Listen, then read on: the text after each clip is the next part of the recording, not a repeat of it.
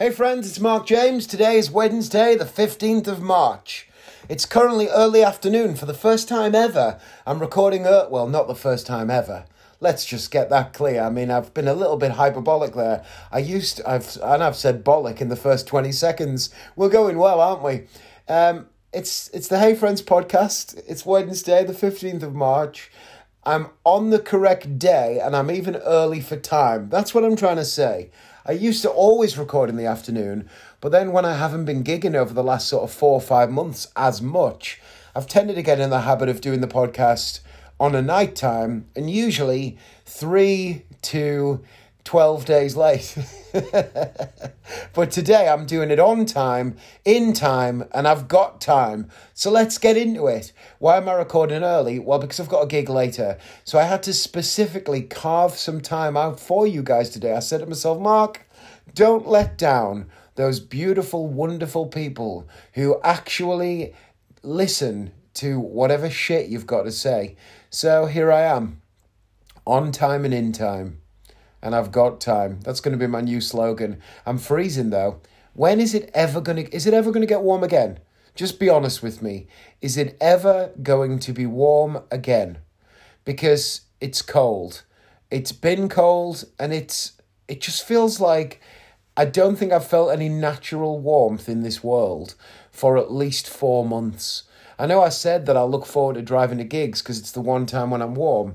But honestly, that is true. Like, I've got a gig tonight and it'll be the one time today when I'm actually warm and I'm looking forward to it. I'm looking forward to just experiencing the sun's rays on me, to just enjoying a little bit of, something akin to not freezing my balls off.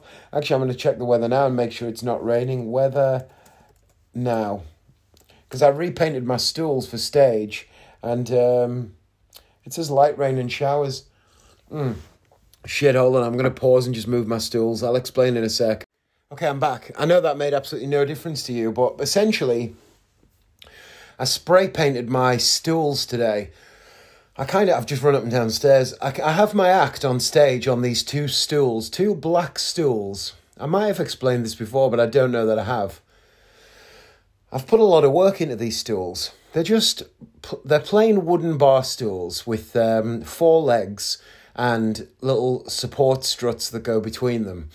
But in order to make them work for my show, I put loads of extra little bits of work into them. Like, I put 2 coat hooks next to each other on the back of one underneath the seat. And that kind of holds the fire bucket when I've done fire eating. And then I put these 2 knobs that you would use on drawers, drawer knobs. I got these 2 little drawer knobs and I put them on the front and they work as a little stand for putting a whiteboard or something on when I need to. And there's just loads of extra little bits of kind of work in these stools that make them work for my show.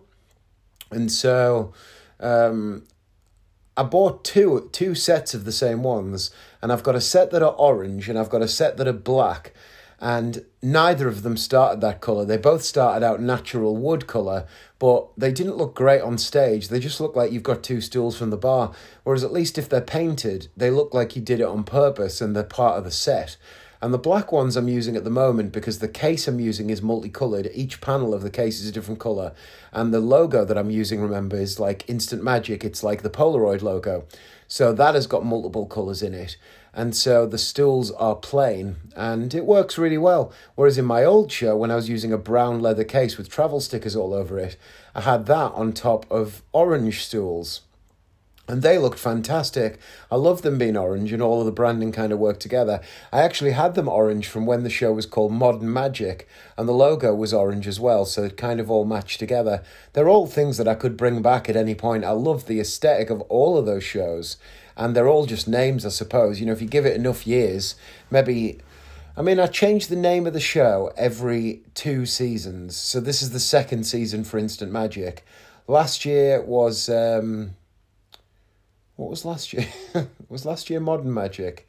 Yeah, last year was Modern Magic for the 2 years before that. and then next year is going to be something else.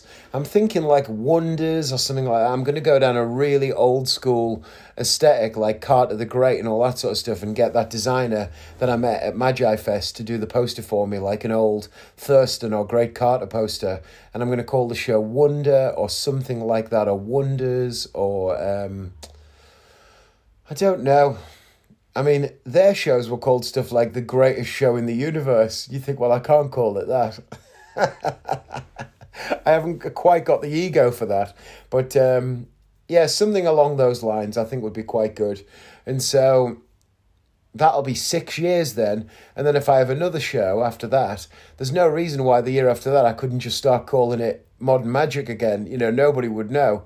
It'd be nice to, you've sort of got a good stable of different ideas. The tricks would be different, but the aesthetics and the show names, once you've thought of a good one and got a nice aesthetic for it, returning back to it with new tricks I don't think is harmful. But not many people actually do that. In the areas that I work, of like doing a lot of holiday parks and ships and stuff, not a lot of people actually give their show a name. I think I've been a bit of a, I don't want to say a trailblazer, because naming your show is as old as shows themselves. But in this environment, I think I've been a bit of a trailblazer in that regard, because I'm seeing more and more people now give their show a name and have a poster for that show and have their own name being secondary to the name of the show, size-wise on the poster, than there ever used to be. And I think it's good. I think it's definitely done me a lot of good over the last sort of 8 years since I started doing it. And I'm seeing more and more people do it now. And I can only assume that it's a little bit down to having seen me do it. Because a lot of the people that I'm talking about are people that I'm friends with. I don't just mean strangers. I mean people that I talk to about this business all the time. So anyway, the stools were out on the front drive because I got spray paint today to tidy them up. I did one the other day, and I didn't get as thoroughly through it as I would have liked to have done because the spray paint ran out. So I had one that looked fairly perfect, although the underside was a bit rough. And I had one that looked like it had all last season, you know, just from being battered around a little bit. So I've hidden the spray paint in the car now, because underneath the spare tyre, because it actually dries very, very quickly. As long as you don't spray the top where somebody's going to sit, I think, which is a large area. And I have done today, of course, but the spray paint itself actually dries very, very quickly, which means that if I keep the spray paint in the car and I get to a show and I notice there's a tiny little bit that just looks like it's had a bit of a ding, and bear in mind both sets were painted orange at one point, so when the spray paint cracks off, it's orange paint that's revealed underneath. So you do see these tiger stripes. They're very thin, but I can see them up close. But it'd be very easy to just give it a quick spray at the gig and not, you know, wait weeks until I think, oh, when I'm at home, I'll respray those. I could just do touch-ups the whole time and keep them looking brand new all the time. So I think that's what I'm going to do from now on. But anyway, so I did one the other day and I ran out of spray paint. And then today, Sarah and I were at the hospital. Sarah had her scan and everything the other week, maybe 10 days ago. You'll all remember. I told you already, an upper body sort of CT scan thing. And what you want is for it to be dark. You want there to be nothing on it, because I believe that cancer glows up. You see glowing areas means that you've got cancer, whereas because the stuff that they inject into you, it attaches itself to areas that are high traffic, that have got growth or heat or something like that. It rushes to the places that are using energy, and cancerous growth uses energy. So it looks for those, I believe, which is why when you've had the injection, you basically have to sit and do as close to fuck all as you can. Otherwise, all of you will be glowing. I did the little noise then to indicate that I was drinking, and I didn't drink a lot, and I've got a massive brew. So before I continue, I'm just going to tell you, I'm going to have a drink, but I'm not going to make the noise. So there'll be a bit of silence for a second. Okay, I'm back. It doesn't feel right. It doesn't feel right without making the noise. Sorry, babe. So anyway, we went to the hospital today to get those results. Sarah wanted to just go in by herself because it means I don't then have to properly park the car, and parking the car can be a bit of a ball ache, and you've got to get a little tag and all that to say that you're parking for a certain ward. So now that things have calmed down a lot, and we're not expecting any bad news, Sarah tends to go in for these meetings by herself, because usually all that happens is you go in and they say, your scan was perfect, your blood tests are all good, go and collect your tablets. Because that's basically what these meetings are for. She has to have a scan every 2 months now. But in between the scans, she has to have a blood test once a month. And she has to have the blood test 3 days maximum before she picks up the tablets. Because based on the blood test, they decide whether or not you're allowed the tablets. Because if you have a adverse reaction, they don't let you keep taking them because the medication's quite serious. So she did that on Monday, and then she had the scan 10 days prior to that. But the scan showed absolutely fine, clear as a whistle. Clean as a whistle is the phrase, clear as day, I believe the phrase should have been. So the scan was perfectly clear, absolutely no cancer, no growths, no presence of cancerous anything. Absolutely marvellous news. As you can imagine, I continue to be over the moon, because that's been my biggest worry in the world ever, and my biggest worry in the world ever has calmed down. However, that does not mean that all is well. All is most definitely not well, because Sarah hasn't been feeling great. She's been feeling a bit run down, both physically and psychologically. And I think that the two run into each other, and I'll come back to that in a second, referencing myself as the only way I know how. But she's been feeling a bit down on both. It turns out that what she has is a low white cell blood count. So she's going to have 2 more blood tests to get an exact blood count. It's called an FCB or an FBC, full blood count. And with that they work out how many red blood cells you've got, how many white blood cells you've got, how many newts you have, all these various things that make up the composition of one's blood. Because every blood test is different depending on what they're trying to find. So they're going to get a full blood count, and then they will decide on a course of action from there. Now, having an unusual blood count when you are undergoing treatment like this is not unusual. If you have a particularly high count of white blood cells, that can mean that you have leukemia. That's what leukemia is. Leukemia is that your body, the cancer of leukemia, is making your body replicate white blood cells all too quickly. And if you end up with way too many, then that can be incredibly disastrous to your health. Whereas having a low white blood count when you are undergoing immunotherapy treatment is common, I believe. And you can also get a low white blood count from loads of other things, like having autoimmune deficiencies or lupus or something like that can give you a low white blood count. And so the fact that she's got one, but that she's also taking immunotherapy tablets is quite not brilliant, but also not entirely unexpected. However, the effects on Sarah are far from brilliant because she feels shite. She feels terrible. And the best way for me to explain to you how she feels is that if you look up the things that you need to do to raise your white blood count. So hold on a sec. Raise my white blood count. Right, I've just Googled it. Here are the things that it says to increase your white blood cells. Have quality proteins like fish, eggs, poultry, beef, milk, Greek yogurt and beans. Also, make sure you take multivitamins or supplements with B12s, leafy greens, vegetables, fruits, all of those sorts of things.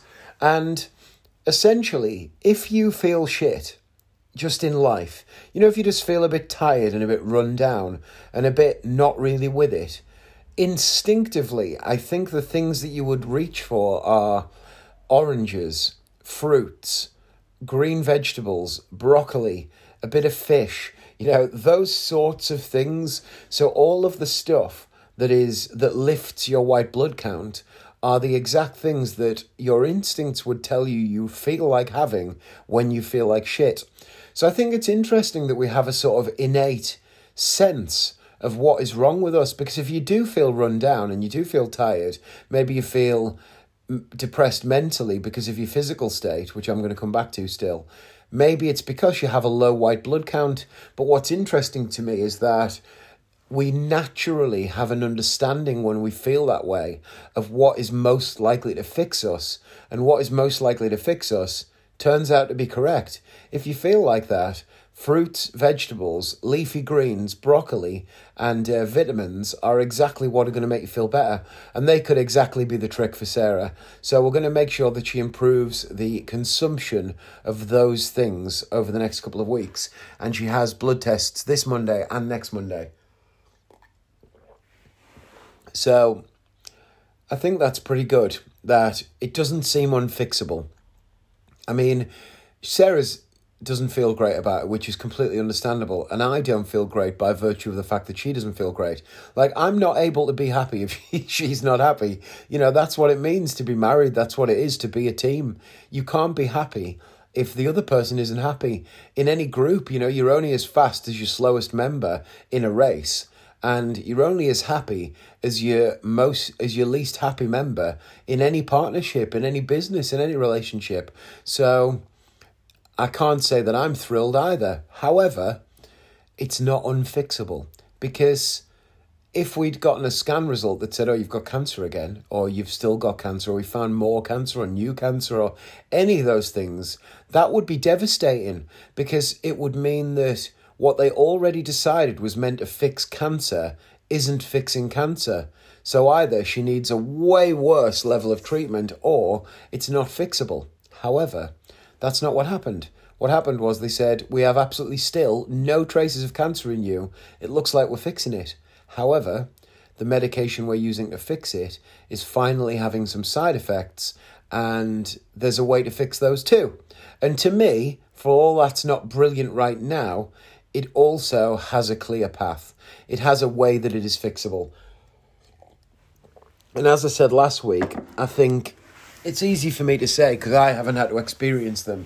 But I think Sarah's had a reasonably good path of side effects so far, in that she hasn't had anything that's been really, really bad. And a lot of people do have really, really bad stuff.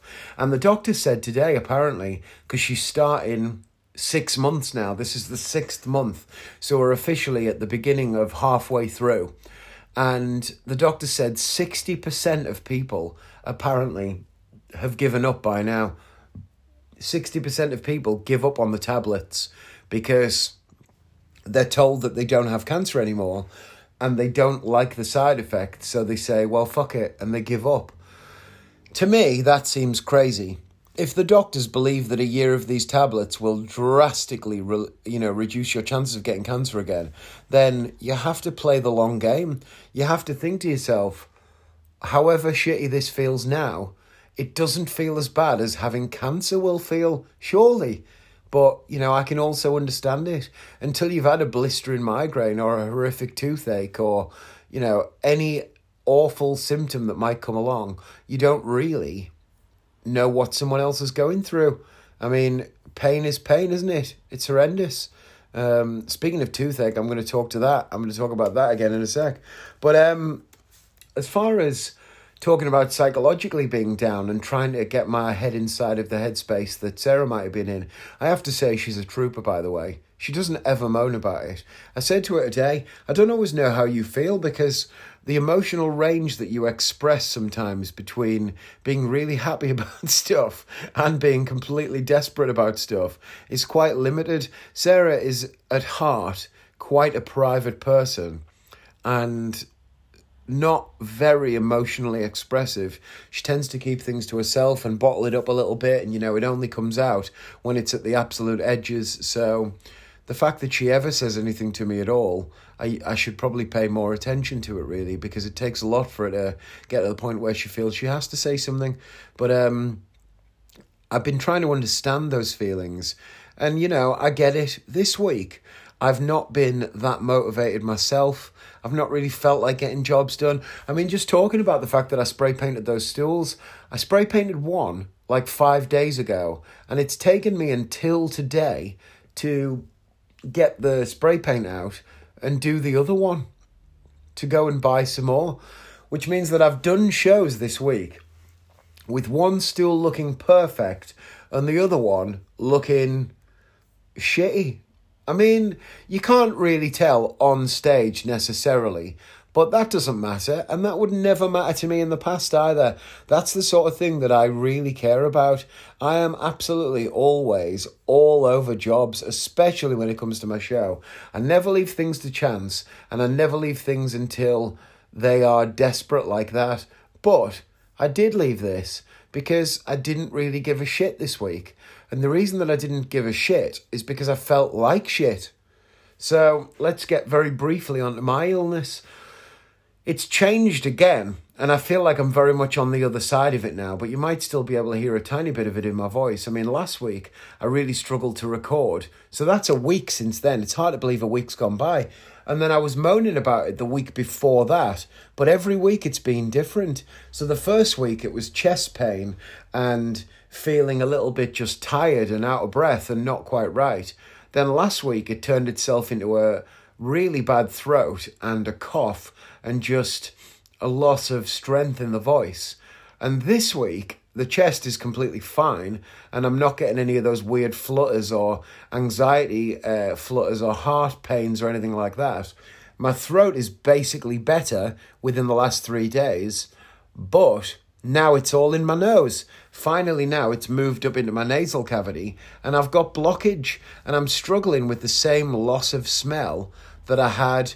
Probably the last time I had that was during COVID. I don't have COVID, but when I did have COVID that Christmas, was it last Christmas or the Christmas before? I think it was the Christmas before. Yeah, it must have been. Yeah, because this Christmas was normal, wasn't it? Yeah, so the Christmas before last, I had COVID on Christmas Day, and so did Sarah and Joshua, by the way. But I couldn't smell really anything.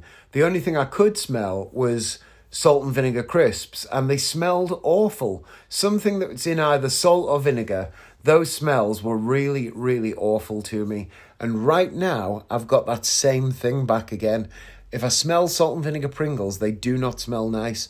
Last night on the drive home, I had a double cheeseburger from McDonald's because it was next door to the garage where I got fuel. That's not the only reason. The other reason is that I'm a terrible human being. But I didn't enjoy it because it tasted weird. It didn't really have the taste that it should have had. And the gherkin in it I found quite disgusting, which is a shame because I love gherkin. But my nose is blocked and I feel weird. I'm congested. I've even started taking medication, and it takes a lot for me to get to taking medication. But I've been having Sudafed, I've been having Airwaves chewing gum, which that actually has been probably one of the biggest helps. I had some Lemsip stuff for throat, which I have to say, there's this honey lemon Lemsip stuff that you have a swig of and it kind of coats your throat. It's quite thick as it goes down. And I have to say, that was fantastic. That really, really helped me stop coughing, which was a big jump forward. And so next week when I speak to you, I'm pretty sure that I'll be saying I'm completely fine. But it's been 2 weeks minimum. Obviously, Wednesdays, 2 Wednesdays apart is 3 podcasts, isn't it? Because there's a Wednesday in the middle. Because 15 days is actually three Wednesdays or 3 anything. But it's been definitely 2 weeks, even though it's been 3 podcasts. And I've not been good for any of it. And then the worst thing happened this week. I mean, probably about 12 to 18 months ago, I don't remember what, I had 2 toothache problems. The first one was a wisdom tooth problem. Now, my lower set wisdom teeth grow completely forwards. They don't grow up at all. I know most people, their wisdom teeth, they grow upwards and they grow at a funny angle. Mine do not grow upwards at all. They grow entirely forwards from the back of my head to the front. It's quite strange. But what it means is they put a tremendous amount of pressure on the 2 teeth that are in front. And years ago, one of those teeth kind of came out, but it didn't come out entirely, so there's always been a root of it there. And if ever that's grown a little bit, it has caused discomfort in my jaw, but not really enough to do anything about. Now, the other one stayed firm, and the 2 were growing together, and it got to the point where it was so painful, something had to be done. However, I had an X-ray on the sides of my face, and when they saw that those 2 wisdom teeth were growing completely out, they said, this is not a job for a dentist, this is a job for a surgeon. these wisdom teeth, if they're coming out, they need to be taken out in hospital under, is it general anaesthetic, the one that knocks you out unconscious? But they said they need to be taken out in an operation, and it'll be probably I think they said a 2-week recovery, I can't remember. But it was something that felt very unreasonable. And then I said to the dentist, well, can you not just take out the tooth in front that's currently perfectly fine, but isn't fine because it's got all that pressure on it, so it's going to be cracking or whatever anyway, and then there'll be an entire tooth's worth space for my wisdom tooth to grow into, and it can do whatever the fuck it wants. Who cares if it grows forwards into my mouth? If there isn't another tooth in the way, then it's fine. And the dentist said, yeah, that's a perfectly fine plan. If you want to do that, we'll do that. So he did. He took out the tooth next to the wisdom tooth, and I've had no pain with it ever since. But at the same time as he was doing that, because I don't have a dentist. For those of you who are not familiar with the UK medical system, healthcare is free. However, dental care is subsidised by the National Health Service. So if you have a National Health Service dentist, you do have to pay for dental care, but it is at very low capped rates. So if you get a tooth out or anything like that, you'll pay like £40 or £30 or £70 or something. It's always only ever a 2-digit figure, I think. I could be wrong, and if you're listening to this and you know better, don't at me. It's not that important. But dental care is capped and subsidised by the NHS. So you do have to pay, but it's a very low fee. Whereas if you go private, you have to pay, but you get seen and get what you want probably a lot quicker, but it is expensive. Now, I am not willing to pay for private dentistry because it's expensive. However, I can't get registered with an NHS dentist because the waiting lists are so long that since I fell off the list that I was on as a kid in my old hometown, I've never been able to get on a list here where I now live. So consequently, I've never had a dentist. Sarah's got one because she got lucky. She registered Joshua, and kids get them. And when she was registering Joshua, she managed to get herself on the list, but couldn't also get me on, and she did try, and she's continued to try every time she's been to the dentist since. And I took Joshua to the dentist last week, and I tried as well. They still wouldn't have me. So I got a filling on this tooth, and it is an upper second bicuspid, or it's sometimes known as a second premolar. If you want to know exactly which tooth it is, take your left hand, put it on your left front tooth. You've got 2 front teeth, put it on your left front tooth, and then count backwards 4 teeth. That tooth there, that's very important in chewing, in the mastication process, and one must be careful how they say mastication, but that tooth had a cavity in it directly underneath, straight upwards, and I got a temporary filling from the emergency dentist that took out my next to the wisdom tooth. That temporary filling came out over a year ago. However, the tooth never caused any problems. Everything was fine. It's never been any bother. It's not made any difference to me. I've never really, had any pains in it. Every now and again, if something unfortunate got wedged in it, or if I ate chocolate before bed or something, and there was sugar on it or whatever, it would cause my gum to have a little bit of pain in the morning. But apart from that, it's never really been any bother. However, not having felt well for a couple of weeks, and having spent a lot of time in bed during the day and going to bed early at night, eating probably too many Easter eggs, and just generally being shit with everything for in health, it started to be painful. And then yesterday, I was sitting in the car park of Tesco, and I decided to get a sandwich because I had quite a few jobs to do, which didn't end up getting done, but I had a few jobs I wanted to do. I dropped Joshua off at school, and I saw this sub roll in Tesco that had ham and cheese in. I've had them from there before, and it's quite a nice, cheap, and not too bad sandwich, so I bought it. I ate it, and I don't know what happened, but something happened. And before I knew it, I felt like I'd been kicked in the face with a spiked boot. I mean, the pain in the side of my face and jaw and cheek was beyond comprehension. it paralyzed me. I mean, my face was killing, my eyes were watering, both of them. I was rigid in the front seat of the car. I could barely breathe. It was just unlivable.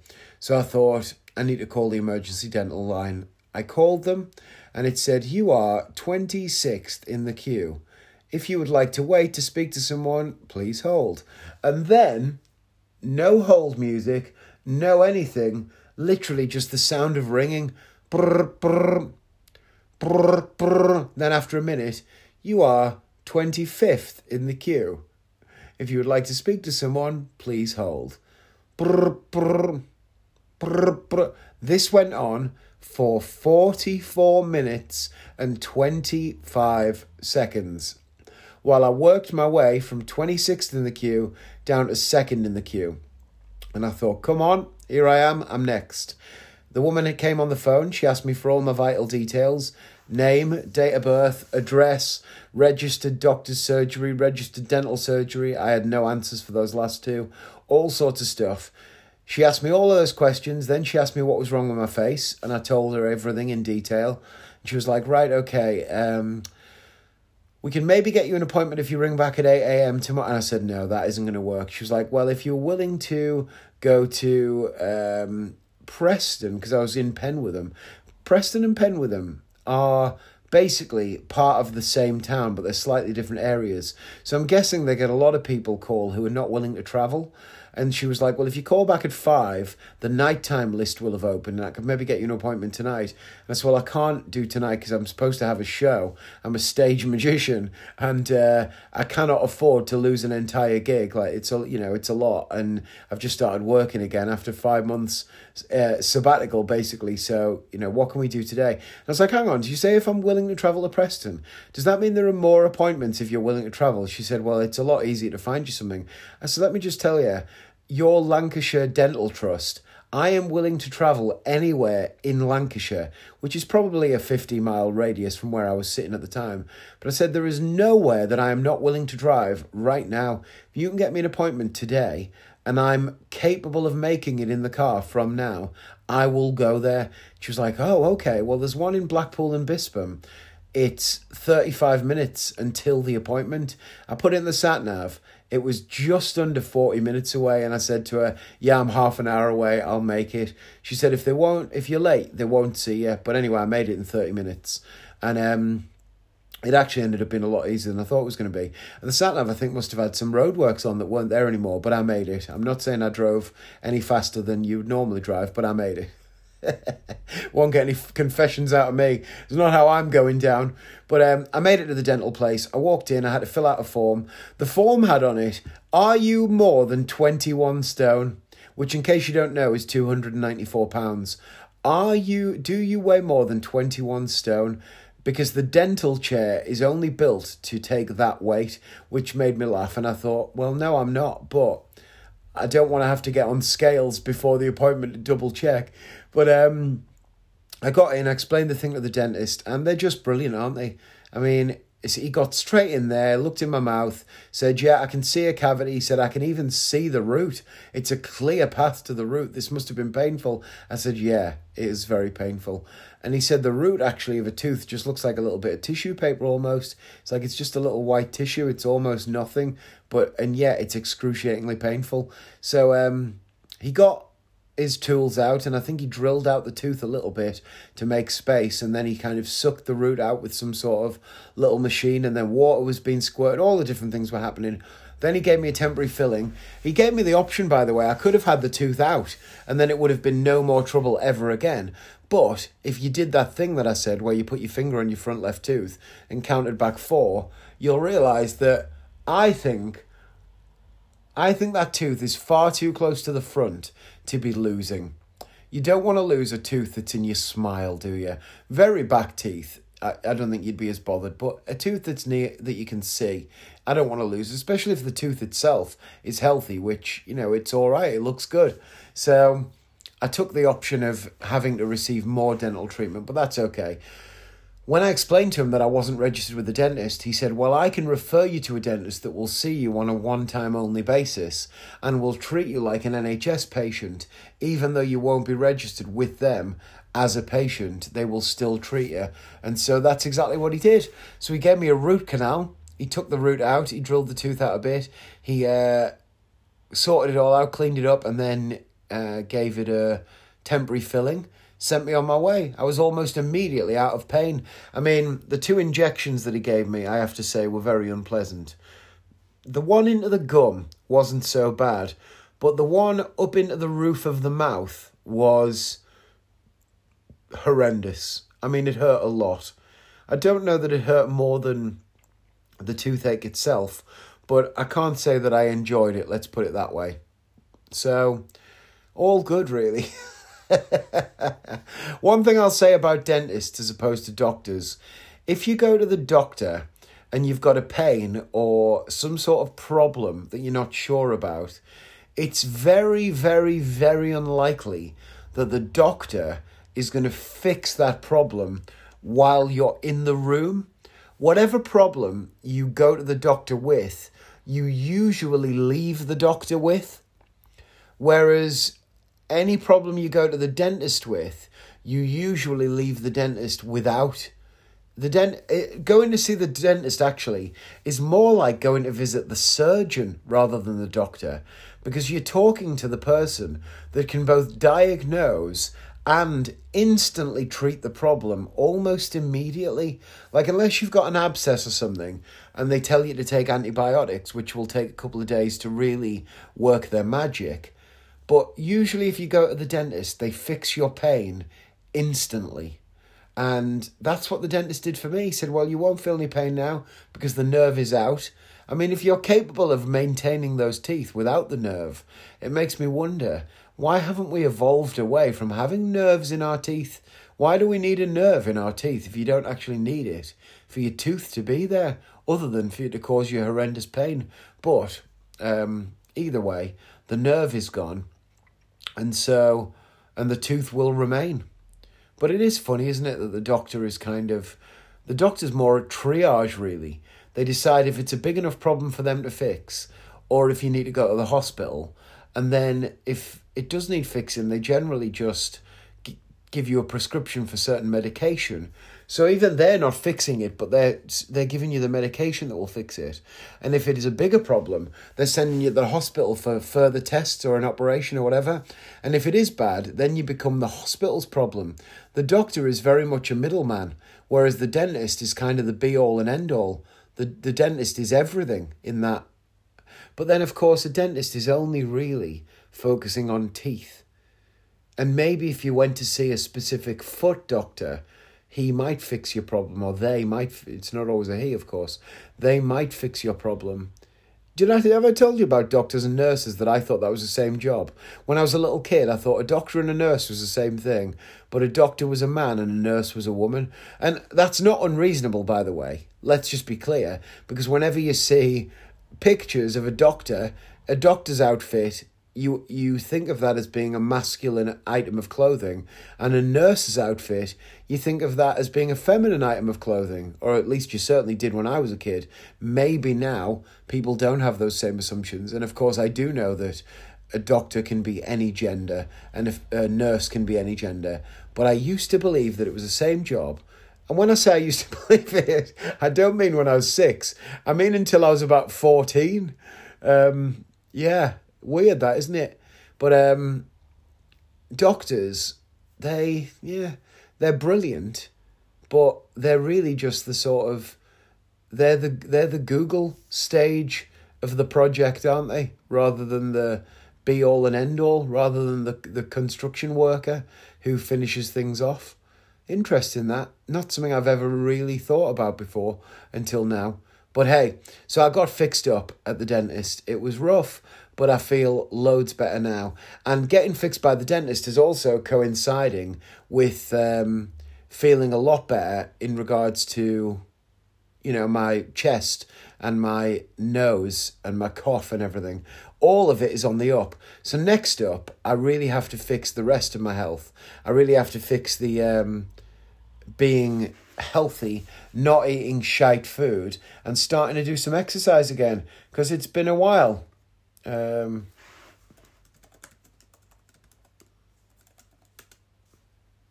I just got my showtime for tomorrow, 7:30. That'll do me nicely. That's the gig that's miles away, and I don't mind the gig, actually. I like the venue, and I love the team. The people on the team there are always really nice. And the venue is good as well. It's just nearly 5 hours away. So finding out I'm on at 7:30 tomorrow is good news. And I just got that message right there and then. So we're all happy. I better text Joshua. I don't know if he'll see it. He's out doing his thing, but he's lost his headphones. Oh, he's reading it now. Hang on. Sorry, just bear with me. He said he was talking to his mother.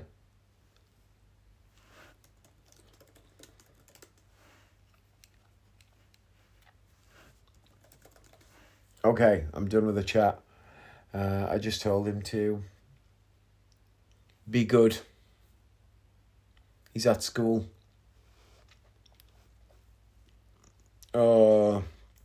Okay, good. We're done with that. So let me delete what I've talked about off this list and we'll carry on.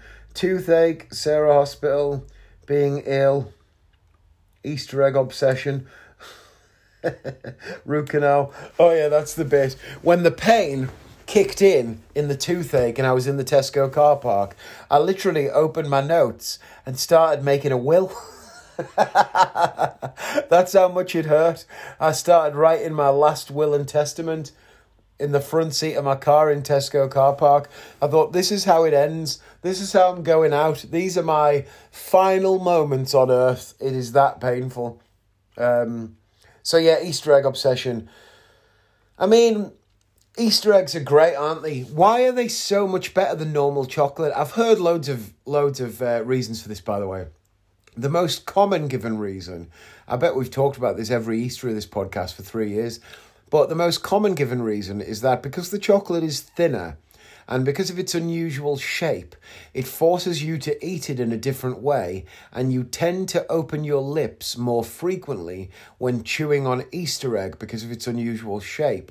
This allows more air into your mouth from outside of your mouth, and that air circulates to increase your ability to enjoy the flavour of the chocolate. Apparently is why Easter eggs are better. I bet if I Google this, why do Easter eggs taste better than the same? Because it is, isn't it? It's just the same chocolate, but made into... Oh, here we go. Okay.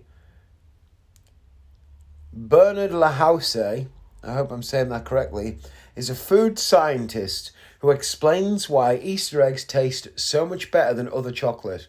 According to science, it comes down to the smell of chocolate. When chocolate is offered in the form of a sweet little egg, the smell is enhanced. Also, the egg is spun so that the chocolate is thinner, melts more easily in the mouth, and releases all of the cocoa notes more quickly. So, there you go. Do you have Easter eggs in other countries? Do they have Easter eggs in America? In many other countries, the Easter egg hides... Oh, not necessarily the same. Chocolate eggs. If you're not from the UK and you don't know what I mean by an Easter egg, Google a British Easter egg. It's a wonderful thing.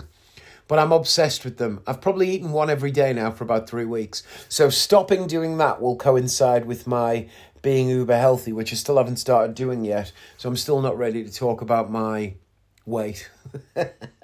You'll have to wait.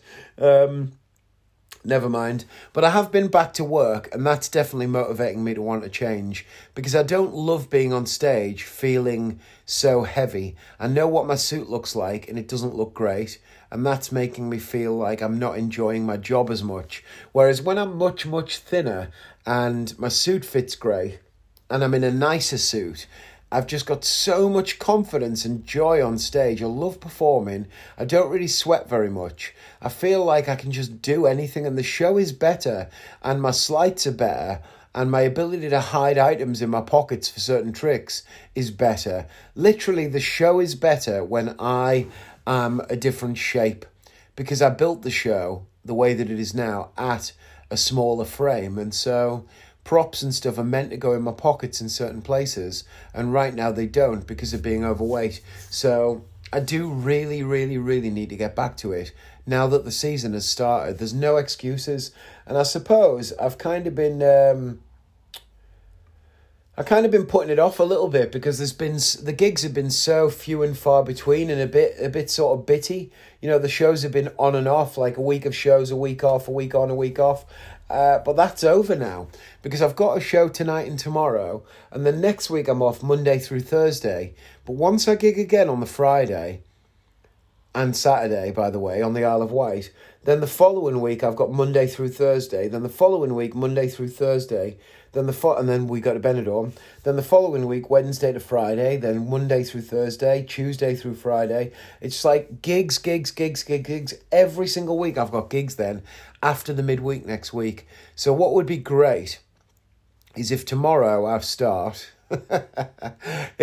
get started and I put in a really solid week, so that next weekend on the Isle of Wight I feel good for those gigs and I keep going.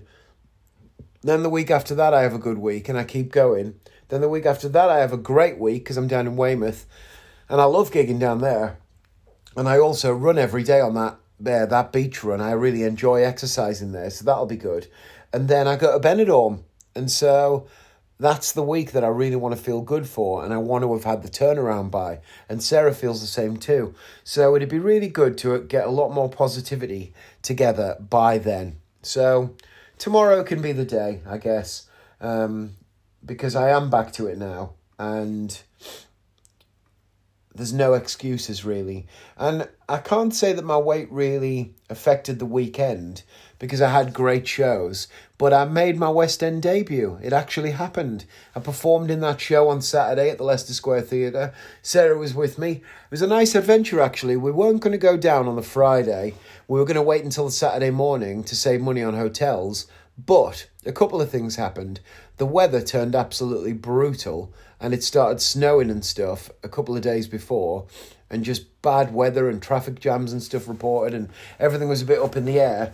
So I took Joshua, as soon as he finished school, over to his grandparents, and then came back and picked Sarah from work. We came home, we packed everything, we went down that night, which wasn't in the original plan, but we booked a last-minute hotel just to be in the area and near. And actually, it worked out to be the best decision because, firstly, I felt like shit because of my cold and cough and sore throat. And so waking up really early at like 6 or 7 a.m. to get in the car and drive down to London, and then not being able to check into a hotel and re-shower and everything and feel good and go into the show would have really ruined that day for me. However, we drove down. I did wake up at 7 a.m. anyway, feeling like shit, but I was able to take some medicine, get in the bath in the hotel, and I spent like 3 hours just keeping the bath topped up with hot water. And by the time we were ready to leave the hotel and Sarah was awake and we got all the stuff together, I felt a lot better. And I certainly felt better than I would have felt if I'd spent the morning in the car driving down. So it was just definitely the right decision. Then we drove to the place where the next hotel was going to be, left the car there, got parked at the hotel, free parking, dream, got the tube into town being London, by the way, and you hear that, that's my nose blocking up a little bit there. And I have to say, the tube is brilliant. I don't love being on it necessarily, but it is a phenomenal achievement in infrastructure.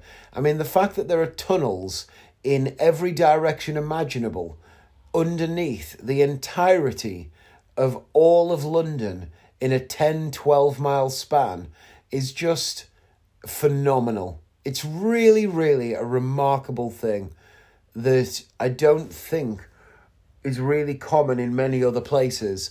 The London Underground system is honestly phenomenal. I've always been quite interested in it, and I always feel every time I'm on it like I'm blown away by how much genius is behind it. It's really remarkable, and it's a great way to get around. What I really like about it is that in the last few years, you used to have to buy a travel card, which you would top up with amounts of money that would allow you to travel. Now they've changed it completely, and all you have to do to get on the Underground is go up to the barrier and scan any payment system. So your Apple Watch, your Apple Pay, your debit card, anything that's capable of paying contactless, you scan that when you get on the tube, and then you scan it again when you get off the tube at the contactless reader, and it just lets you on and off. And once you reach the maximum amount that you can pay for that day, because it charges you an individual trip at first, and then it'll charge you another individual trip. And I think once you reach like £7.50 or something like that, it basically caps it for the day, and you can travel as many times as you want, but it will not cost you any more money. So once you reach the upper ceiling of travel, and that's based on how many journeys you take or how far those journeys are, because London is in zones. And so when you're all the way out at like zone 7 and you're coming into zone 1, that's, multiple zones. It charges you for that. But once you hit the cap, it doesn't get any higher, and that's really good. So you don't have to worry about getting on the Underground at all. You just walk up to the barrier, scan your Apple Pay or whatever, and you get on the train to wherever you want to go. It's brilliant, and you can use it as many times as you want that day. I think it's a great system. So we got the tube into town, we got off at Leicester Square, walked to the theatre, we dropped our bags immediately, my suitcase with the props in. Then Sarah and I headed out into town, and we went to Seven Dials Market. We've never been there before, but Seven Dials, it's got all these different concessions in, and we tried loads of different little bits of food. There was a sushi, it's a sushi belt, but it's got cheese on it. Imagine that, a sushi belt, but with little plates with different cheeses on. I thought that was remarkable. And then there's a thing that does these pancakes, but they put them in like a cone. So it's basically like an ice cream cone made out of pancake. Then they fill it with custard. Then they put sugar on the top, and then they blast it with a flamethrower thing, a blowtorch. And it's basically a creme brulee that looks like an ice cream cone. It's phenomenal. There's nice coffee, donuts, just loads and loads of nice things. So we tried loads of those different things. And then Sarah went off on her own to have a wander around London. And I went back to the theatre to do sound check and everything. That was a piece of piss. All the acts were professionals. It was very quick and easily done. Then Sarah came back and met me at the theatre and watched the show. The show went off without a hitch. I had a fantastic spot. I did my vanishing elephant bit. I did my microphone gag thing where the mic ends up not being real. I did the whole thing, this trick by a guy called Daryl. I did my calculator trick where the audience predict the date and time. And I did cigar box juggling. And they all went over great. Audience loved it. It was a fantastic show. All the other acts did well. It was a great show in general. And then as soon as the show was finished, I packed up and bailed. And we took the suitcase to a bag drop. Now, basically every convenience store in the whole of London, and loads of other places as well, are part of this kind of baggage system. So you can go on this app, but you put in the date and times that you want to leave a suitcase from and until, and then it just tells you the nearest place to do it. And so you just walk up to a shop and go, "Hi, I'm here to drop off a bag." They scan the code that you've got on your phone, they put a tag on your suitcase, and then they put it in their storage room. And then you go about your day. You don't have to worry about your bags or anything like that. It's fantastic. And then whenever you've booked to go and get it back or any time before, then you walk back up, you say, "I'm here to collect a bag." They rescan your little thing on your phone so they know which bag they're looking for. They go in the storage room, they get it out and they give it back to you. It's a piece of piss. It's such a great system for taking the pressure off having to look after your bags all day in London, which can obviously be a ball ache. So, I loved that and I was well chuffed. And then we went off and had a nice night. However, I felt like total shit and was really tired and had a sore throat and a blocked nose. Sarah felt a bit tired and didn't really feel like drinking because she was getting sore legs and stuff. This is one of the things that comes along with a low white blood cell. If she drinks alcohol, it's not been reacting well to her. Probably because the blood cell thing, actually. We never put those two together, really, but it's not been doing her any good. And I'm going to Google that as well, just to see what it says. Alcohol with low white blood cells.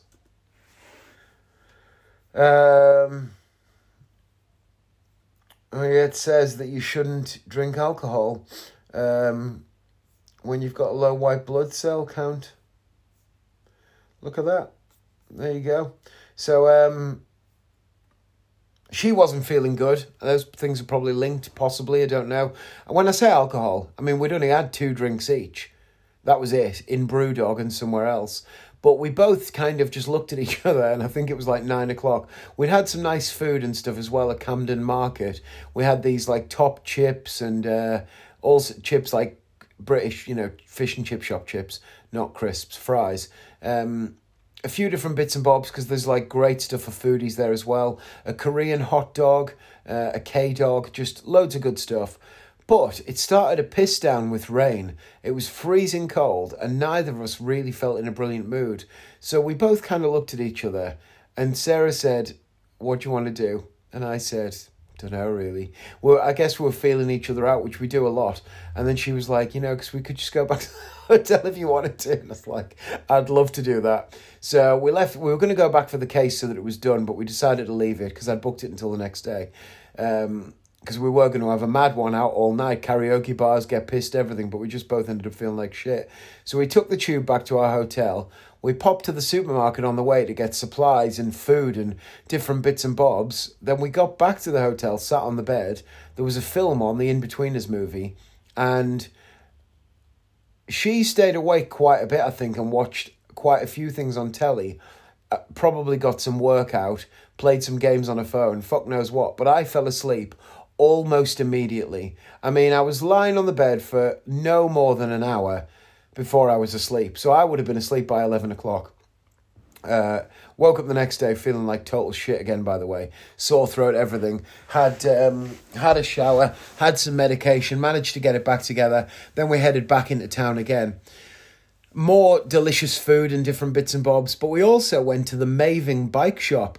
Do you remember I was going to buy a motorbike from Maving, those electric motorbikes that I was in love with? Well, they've got a display, a showroom in London, and we went to that and we saw them, and I sat on one, and God, I just fell in love with it again even more. I'd still be perfectly happy with the scooter, though, that Sarah would use as well, a vintage Vespa-style scooter, and that's definitely on the list for this year. But sitting on that Maving bike did make me think, God, these are really a beautiful thing. I loved it. So we went in there as well. Did all of those things, had a good look around London again, a nice little look around, a nice time. Feeling much better, by the way, the next day. We enjoyed walking around the next day and we weren't feeling like crap. We went to Brick Lane. We walked through Brick Lane Market. Again, just delicious foods everywhere.